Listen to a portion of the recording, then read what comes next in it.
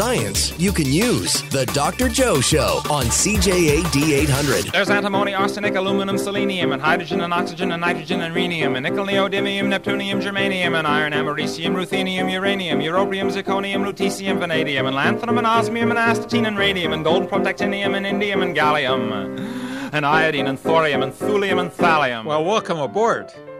I'm Joe Schwartz, and as you know, I direct McGill's Office for Science and Society, where we try to make sure that you're on track with what is happening in the world of science. We separate sense from nonsense, fact from myth, and tell you some interesting stories, try to tantalize your mind, put you on the road to critical thinking. And every Sunday afternoon, we have a load of fun as well. And I like to tell you that I believe that my specific area, which is chemistry, is the science that ties all the other sciences together. Because if you have a feel for what molecules are all about and what they can and cannot do, you have a pretty good idea of evaluating what is going on in the world. All right, let's get started here today. I want to talk to you a little bit about epidemiology. And that is the study of how often diseases occur in different groups of people and why they occur. So I'll tell you a little story about a little nondescript town in Nevada called Fallon. And it's nondescript except for the Naval Air Station that is found there. And one more thing. A cluster of acute lymphocytic leukemia cases that occurred between 1997 and 2001. Now, this is a disease in which too many underdeveloped viral infection-fighting white blood cells, called lymphocytes, are found in a child's blood and bone marrow. In other words, it means that their immune system is not working properly, not able to fight off foreign intruders. Now, a disease cluster is the occurrence of a greater than expected number of cases of some disease within a group of people in a geographic area or within a certain period of time. True clusters are difficult to define, and the causes are often obscure. Most non-occupational cancer clusters turn out to be the result of random nature of the disease. But clusters of the type found in Fallon certainly merit investigation. So, as I said, for 4 years, from 1997 to 2001, leukemia was diagnosed in 16 children in the Fallon area. A population of 8,000 or so, as was the population of Fallon at that time, would be expected to have no more than one case every 3 years. And here we had 16. When epidemiologists began to investigate such clusters, they asked the basic question, what is the difference here? The Naval Air Station immediately came to mind. Airplanes sometimes jettison fuel. Could that possibly be the cause of leukemia?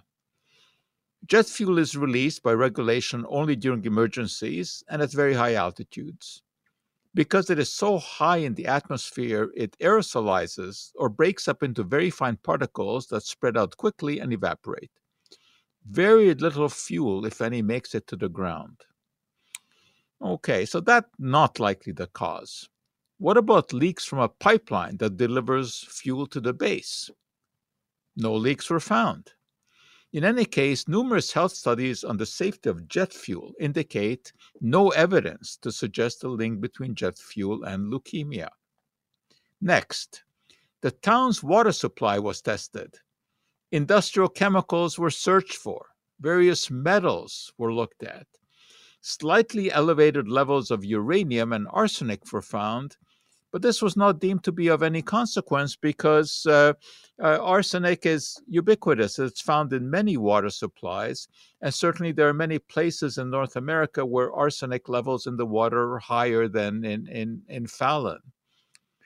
What was surprising, though, was the finding of tungsten at levels 13 times greater than the national average. Tungsten, of course, is the metal that is used in light bulbs, or I guess these days I have to say was used in light bulbs, because tungsten light bulbs are not manufactured as much as they used to be. Of course, they've been replaced by fluorescent lights. They've been replaced by LED lights. But anyway, tungsten was very commonly used to make light bulbs, but even more so as an alloy with iron to increase the strength of steel. Well, it has not been associated with health problems, and it isn't regulated as a pollutant. But it was interesting to note that trees in the area were investigated just to see, if there were any pollutants around, and their outer rings had a higher tungsten content, perhaps showing recent exposure. The source of the tungsten may be a smelting plant some 20 miles away. But can tungsten cause leukemia? One small study in the scientific literature has shown bone cells turning cancerous in the presence, and another one showed leukemia cells multiplying more quickly in a tungsten solution. But the leukemia cluster disappeared after 2001, and presumably the tungsten was still there in the environment. So essentially, this cluster remains a mystery. So far, nobody knows, what really happened and whether or not tungsten should be worried about. Could this cluster in Fallon just be a quirk of nature? Well, at the point when 11 cases had been diagnosed, scientists calculated the odds of that cluster being coincidental at 232 million to 1. And they noted in their publication that a cluster of this magnitude would be expected to occur in the US by chance about once in every 22,000 years. So that means rather unlikely, right? But keep in mind also that somebody always wins the lottery. And sometimes the odds for one person to win that lottery are greater than 232 million to 1. So even though it is very improbable, some improbable events do happen. So it's possible that all we had there was a random event, and it wasn't due to tungsten or anything else in the environment. And if you want to have sort of an analogy for such a random event, imagine that you have a jar of white marbles, a large jar of white marbles, and you take a handful of red marbles and put them into that jar. And then you start shaking that jar, and shaking it as long as you want. Do you think that those red marbles will be evenly distributed in the jar after all of your shaking? Chances are no. Chances are that in one area you will see a cluster. And that's what we're talking about here, a possible random event. Yes, admittedly, in this case, it is very likely to be rare, but rare events sometimes do happen. So this is the kind of thing that epidemiologists look at. They try to tease out what the problem was, but in this case, they were not able to come up with a solution. In another case, though, the story is somewhat different. And I want to tell you about the story of McIntyre powder. But first, we'll take a break, check traffic, see what's going on out there, and we'll be right back. You're listening to The Dr. Joe Show.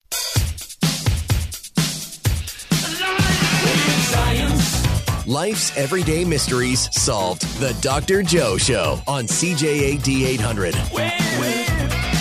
So we were just talking about epidemiology and its lack of success in figuring out what was going on in Fallon in Nevada. But now for a story that does have a different kind of ending. These days, we certainly would not think of inhaling aluminum dust as being something that is advisable. And yet, for some 35 years, starting in 1943 and up to about 1980. Workers in the mining industry were made to inhale aluminum dust, then known as McIntyre powder, for their health. Miners, particularly in gold mines, were at great risk for silicosis. Silica, chemically silicon dioxide. Well, this substance is found in sand, it's found in quartz, for example. And quartz is the mineral in which streaks of gold are often embedded. So gold mines are particularly rich in quartz. And when the miners drill the quartz, of course, some of the dust gets into the air. And the fine silica dust that is generated damages the lungs, and it causes something that is called silicosis. And when lung function, of course, ceases to be effective, death quickly can ensue. Well, the thinking was that inhaling aluminum powder before a shift would allow the sharp crystals of silica to be coated with smooth aluminum and prevent lung damage. Now, this wasn't just pulled out of a hat, this idea. They certainly did experiments in animals. Rabbits, for example, they exposed the rabbits first to aluminum powder and then plied them with silica dust. And it turned out that lung damage was prevented with the aluminum powder. So they did institute it in mines.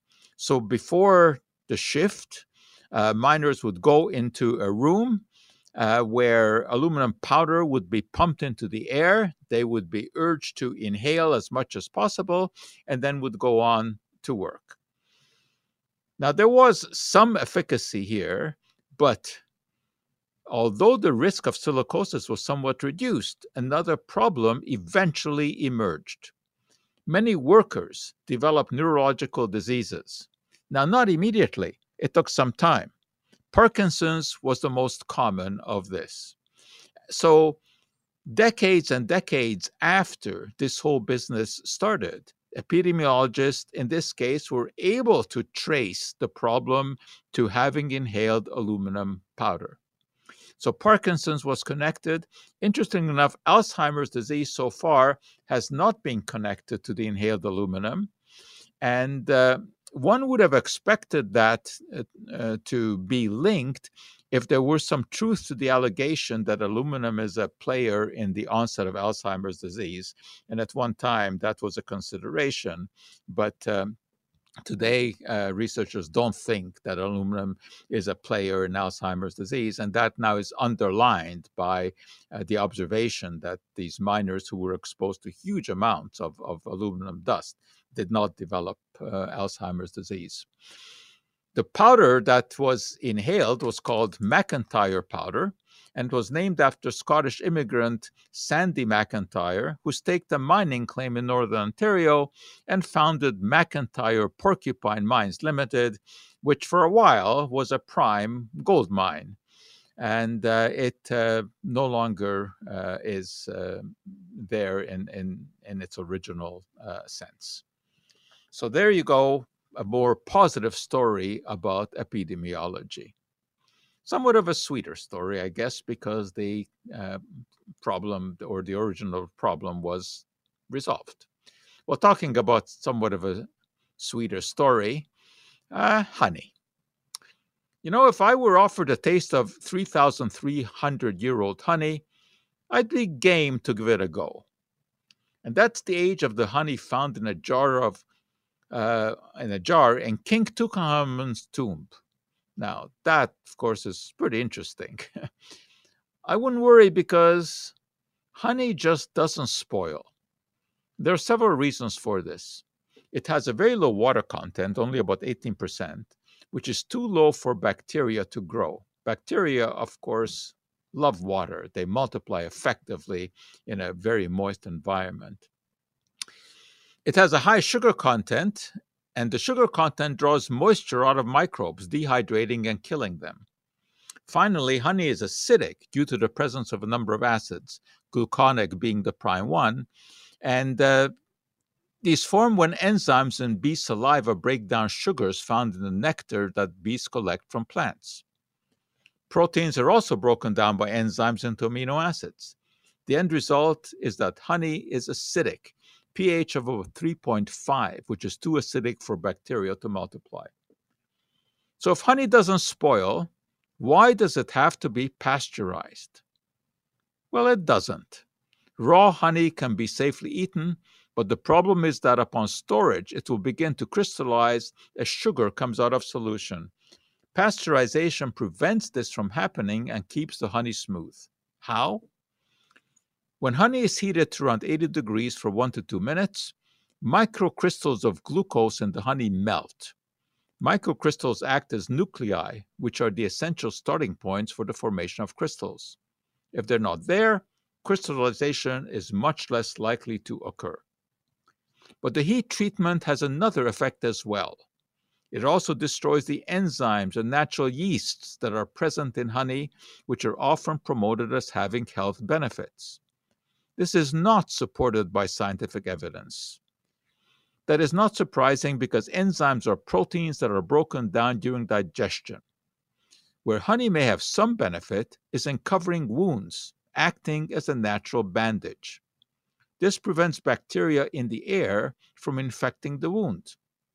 Also, some types of honey, depending on where the bees have gathered their nectar, can contain antibacterial compounds. Manuka honey, which comes from nectar the bees collect solely from tea trees that grow in New Zealand and Australia, shows some antibiotic effect, at least in a petri dish. That, though, doesn't mean it has any effect if taken internally. Bottom line is that honey is basically sugar, whether pasteurized, unpasteurized, or raw. Eat it if you like the taste, but forget the antibiotic, antioxidant claims, and especially any anti-cancer claims. The latter makes me want to eliminate the contents of my stomach, sort of like what bees do when they regurgitate nectar to make honey. So as I said, honey does not have to be pasteurized because it preserves itself because of the high sugar content. But the same thing cannot be said for raw milk. Milk does need to be pasteurized. Now, I know that there are people out there who think that drinking raw milk is great. Why? Because it's natural, and the hand of man hasn't yet invaded it. This is really false thinking. Pasteurization is an extremely important process. It kills disease-causing bacteria. There are no real known benefits of drinking raw milk, but there's plenty of evidence that drinking unpasteurized milk can lead to all kinds of bacterial infections. E. coli would be of special concern, and no matter how clean the cows are, how immaculate that barn is, there are still bacteria present. So even if there were some minute benefit from drinking raw milk, it is totally outweighed by the risk of bacterial infection. All right, we're going to check to see what's going on in the world out there. We'll check CTV News and be right back.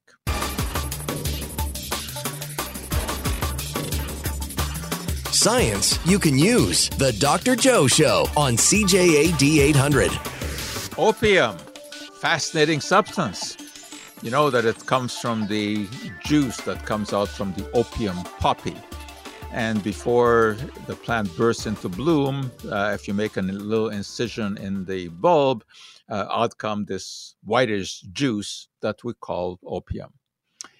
After the discovery of tobacco in the 15th century, tobacco smoking became very popular among sailors who introduced it into China, India, Japan, and Siam.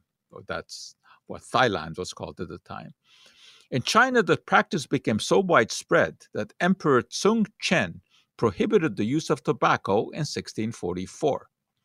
The people then turned to opium. By the end of the century, 1/4 of the population was using opium. Why? Because, of course, the active ingredient in opium is morphine. And when you get morphine into your bloodstream, it has this exhilarating effect. Of course, it also is highly addictive. There wasn't enough to go around, and the British East India Company began to meet the need by supplying huge amounts, mostly smuggled into China via Canton, by British and American merchants, and traded for tea. The Chinese government got fed up and decided to put an end to the illegal trade in 1839, when 1,000 tons of opium were seized and destroyed. The port of Canton was close to the British, who didn't take kindly to this, and the First Opium War was underway. It lasted till 1842, during which time 10,000 British troops captured several ports and the Chinese capitulated. At the peace conference in Nanking, the Chinese ceded Hong Kong to the British and had to concede greater trading rights. Opium flowed into China and through Chinese immigrants made its way to America and Australia. So it was immoral British behavior in the early 1800s that eventually resulted in the worldwide opium problem that we have today. And it is, of course, a huge problem. Opium can easily be converted into heroin. Heroin does not occur in nature. Heroin is a synthetic substance, and you take morphine and you cook it up with acetic anhydride, and you get what we call acetylated morphine or heroin. The name was coined in the late 1800s because it was thought to be a better painkiller than morphine. It was believed that it was going to act in a more heroic fashion, hence heroin. It was also thought to be less addictive. Of course, that turned out not to be so. Heroin is actually more addictive than morphine, and we have the curse of heroin on our streets today.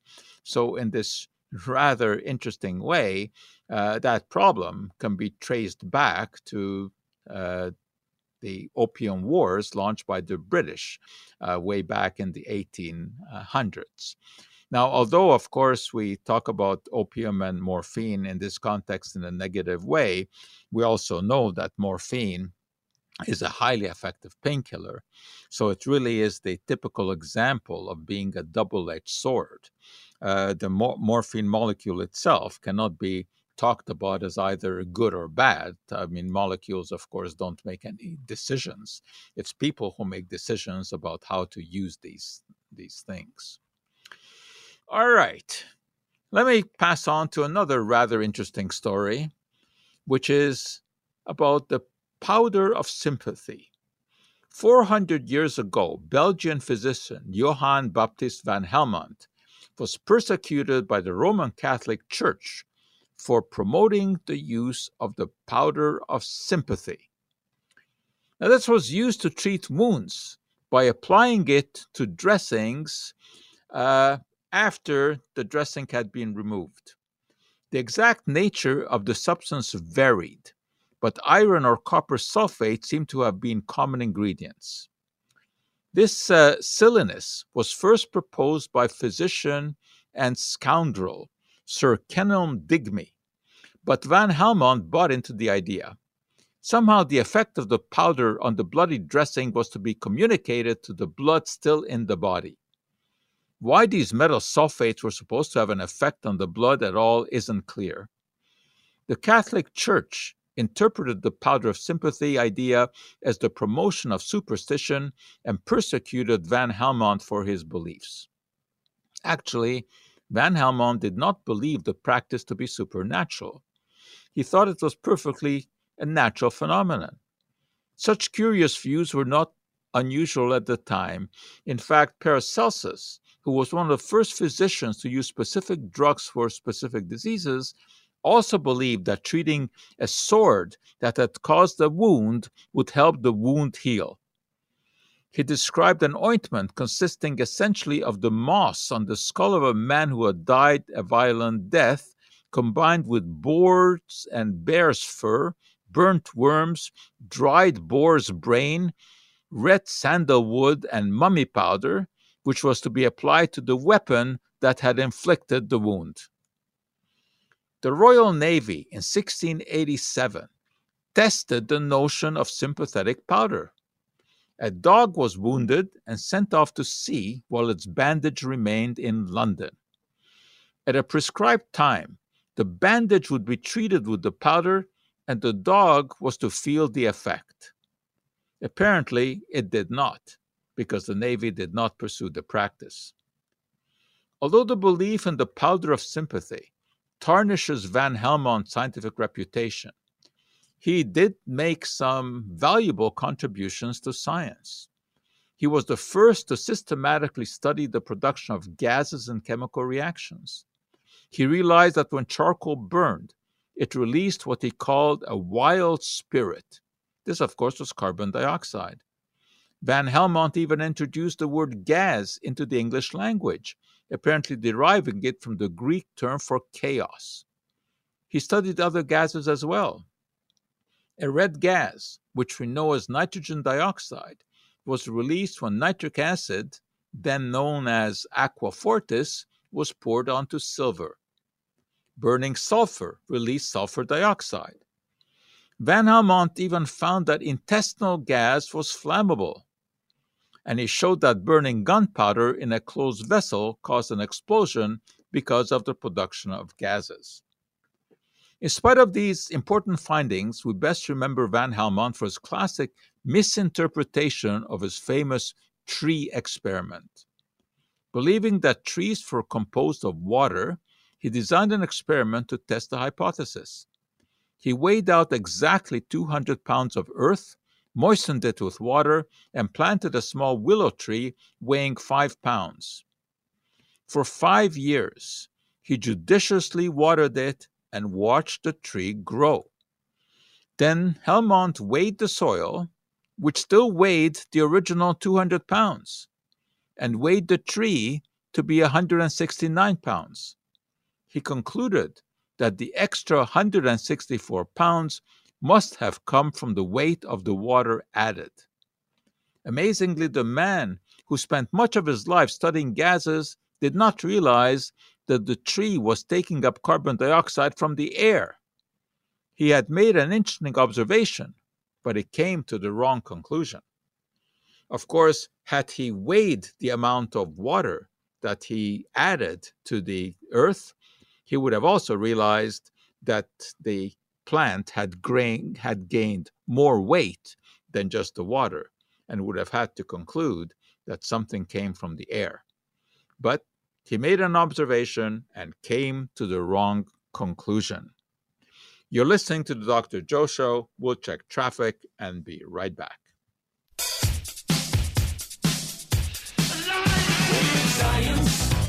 Your source when you need answers. The Dr. Joe Show on CJAD 800. You ever think about chemicals in the shower? Well, I think about chemicals in the shower all the time. Of course, I think about chemicals everywhere all the time. Anyway, you do not have to worry about benzyl alcohol in the air when you're taking a shower. Why do I mention this? Because of a question I was asked by someone who came across an interesting research paper from England that focused on exposure to chemicals from personal care products such as shampoos, conditioners, antiperspirants that are used during or after a shower. Benzyl alcohol was one of the most commonly detected chemicals. Now, I think the term benzyl may trigger concern because of the similarity to benzene, the inhalation of which is potentially dangerous. However, benzyl alcohol is a totally different substance, and its properties have been well studied. It poses essentially no risk and is even allowed as a food additive because it has a fruity flavor. In personal care products, it can add a scent, but its main role is as a preservative, often as a replacement for parabens. And parabens are a set of chemicals that have been controversial because they have been labeled as endocrine disruptors. The jury is still out on the potential risk of parabens. Marketers like benzyl alcohol because it can be categorized as natural, since it does occur in a variety of fruits. The benzyl alcohol used in cosmetics or food, though, is not extracted from fruits, but is synthesized from toluene, a petrochemical. Not that this has any relevance as far as the chemical's properties are concerned. While there's no issue with benzyl alcohol, if you're concerned about what you may be inhaling during a shower, it does make sense to avoid polyvinyl chloride shower curtains since these can release a number of chemicals into the air. Phthalates, used to make polyvinyl chloride soft and pliable, are of particular concern since these really do have documented endocrine disrupting properties. Shower curtains made of polyethylene vinyl acetate would be a better choice. Then there is the problem of compounds such as chloroform, a carcinogen that is a byproduct of water chlorination. Still, you know what is the biggest risk when you're taking a shower? Falling. And not taking showers also is a risk, at least to everyone all around you. So the bottom line here is that I don't think that benzyl alcohol in your shampoo is of particular concern when you're taking a shower. Something else that people are concerned about these days are eggs, because of their checkered history. The egg yolk contains cholesterol, and cholesterol, of course, is linked to heart disease. And what about, people who these days are going on plant-based diets, which is not such a bad idea. And these plant-based diets are all the rage these days, and, they really do have some benefits. If you're making your own vegetable soup or ratatouille or grilled veggies, you're kind of on the right track. You'll be consuming less fat, less salt, less cholesterol than on a meat-based diet. But when it comes to foods fabricated from plant ingredients that aim to replicate the taste and texture of animal products, the story is a little different. For example, the once popular Beyond Burger and Impossible Burger have no nutritional advantage over a beef burger. In fact, while they have the same amount of saturated fat, they have roughly 4 times as much sodium. True, they have no cholesterol, which is found only in animal products, but the 100 milligrams of cholesterol in a meat burger will have no impact on blood cholesterol. And as I said, the formerly popular Beyond Burger and Impossible Burger, their popularity recently has decreased. I don't know why that is, if people are actually finding that they don't really taste like burgers. Although, I've tried both of those, and of course you load them up with mustard and tomato and lettuce and pickle and relish, that you hardly taste the burger anyway. But back to the cholesterol issue. It's played up even more in egg replacements made of plant products, like the inappropriately named Just Egg. Just what does this have? No egg. It has a mouth-watering collage of mung bean protein isolate, canola oil, dehydrated onion, gellan gum, carrot extract for color, natural flavors, turmeric extract for color, potassium citrate, soy lecithin, sugar, tapioca syrup, tetrasodium pyrophosphate, transglutaminase, and niacin as preservative. And what does it not have? Cholesterol. But again, blood cholesterol is much more a function of saturated fat in the diet than of dietary cholesterol. The American Heart Association has no issue with 5 to 7 eggs a week in the diet. A real egg has a touch more saturated fat than a serving of Just Egg, but the latter has 3 times as much sodium. That's a chronic problem in processed foods, the sodium content. Eggs are also a very good source of vitamin B12, which is not found in plant products. Basically, health-wise, there's not much, if anything, to be gained by replacing beef burgers and eggs with their plant-based mimics. Where there is an advantage is in the latter's environmental footprint. Animal agriculture uses more water, more land, more fossil fuels, more pesticides, more synthetic fertilizer, has more greenhouse gas emissions, greater transportation costs, and produces problematic amounts of manure and antibiotic residues. But if you really want to support the environment and reap some health benefits as well, orient yourself towards a proper plant-based diet, which does not need to include expensive egg or meat mimics that don't taste like the real thing anyway. And of course, it is possible to make very, very tasty dishes with plant products, with vegetables, fruits, etc. It does take a bit more time to make a delicious vegetarian meal, but one can argue for its health benefits, and one can also argue for the advantage to the environment because you will be leaving behind a smaller carbon footprint. Well, that's all the footprint that we're going to leave with you this week because we have run out of time. But we'll be back with you same time, same station next week. And until then, I'm Joe Schwartz, hoping all the chemistry in your life comes out just right. And cadmium and calcium and chromium and curium. There's sulfur, californium, and fermium, berkelium, and also mendelevium, einsteinium, nobelium, and argon, krypton, neon, radon, xenon, zinc, and rhodium, and chlorine, carbon, cobalt, copper, tungsten, tin, and sodium. These are the only ones of which the news has come to Harvard. And there may be many others, but they haven't been discovered.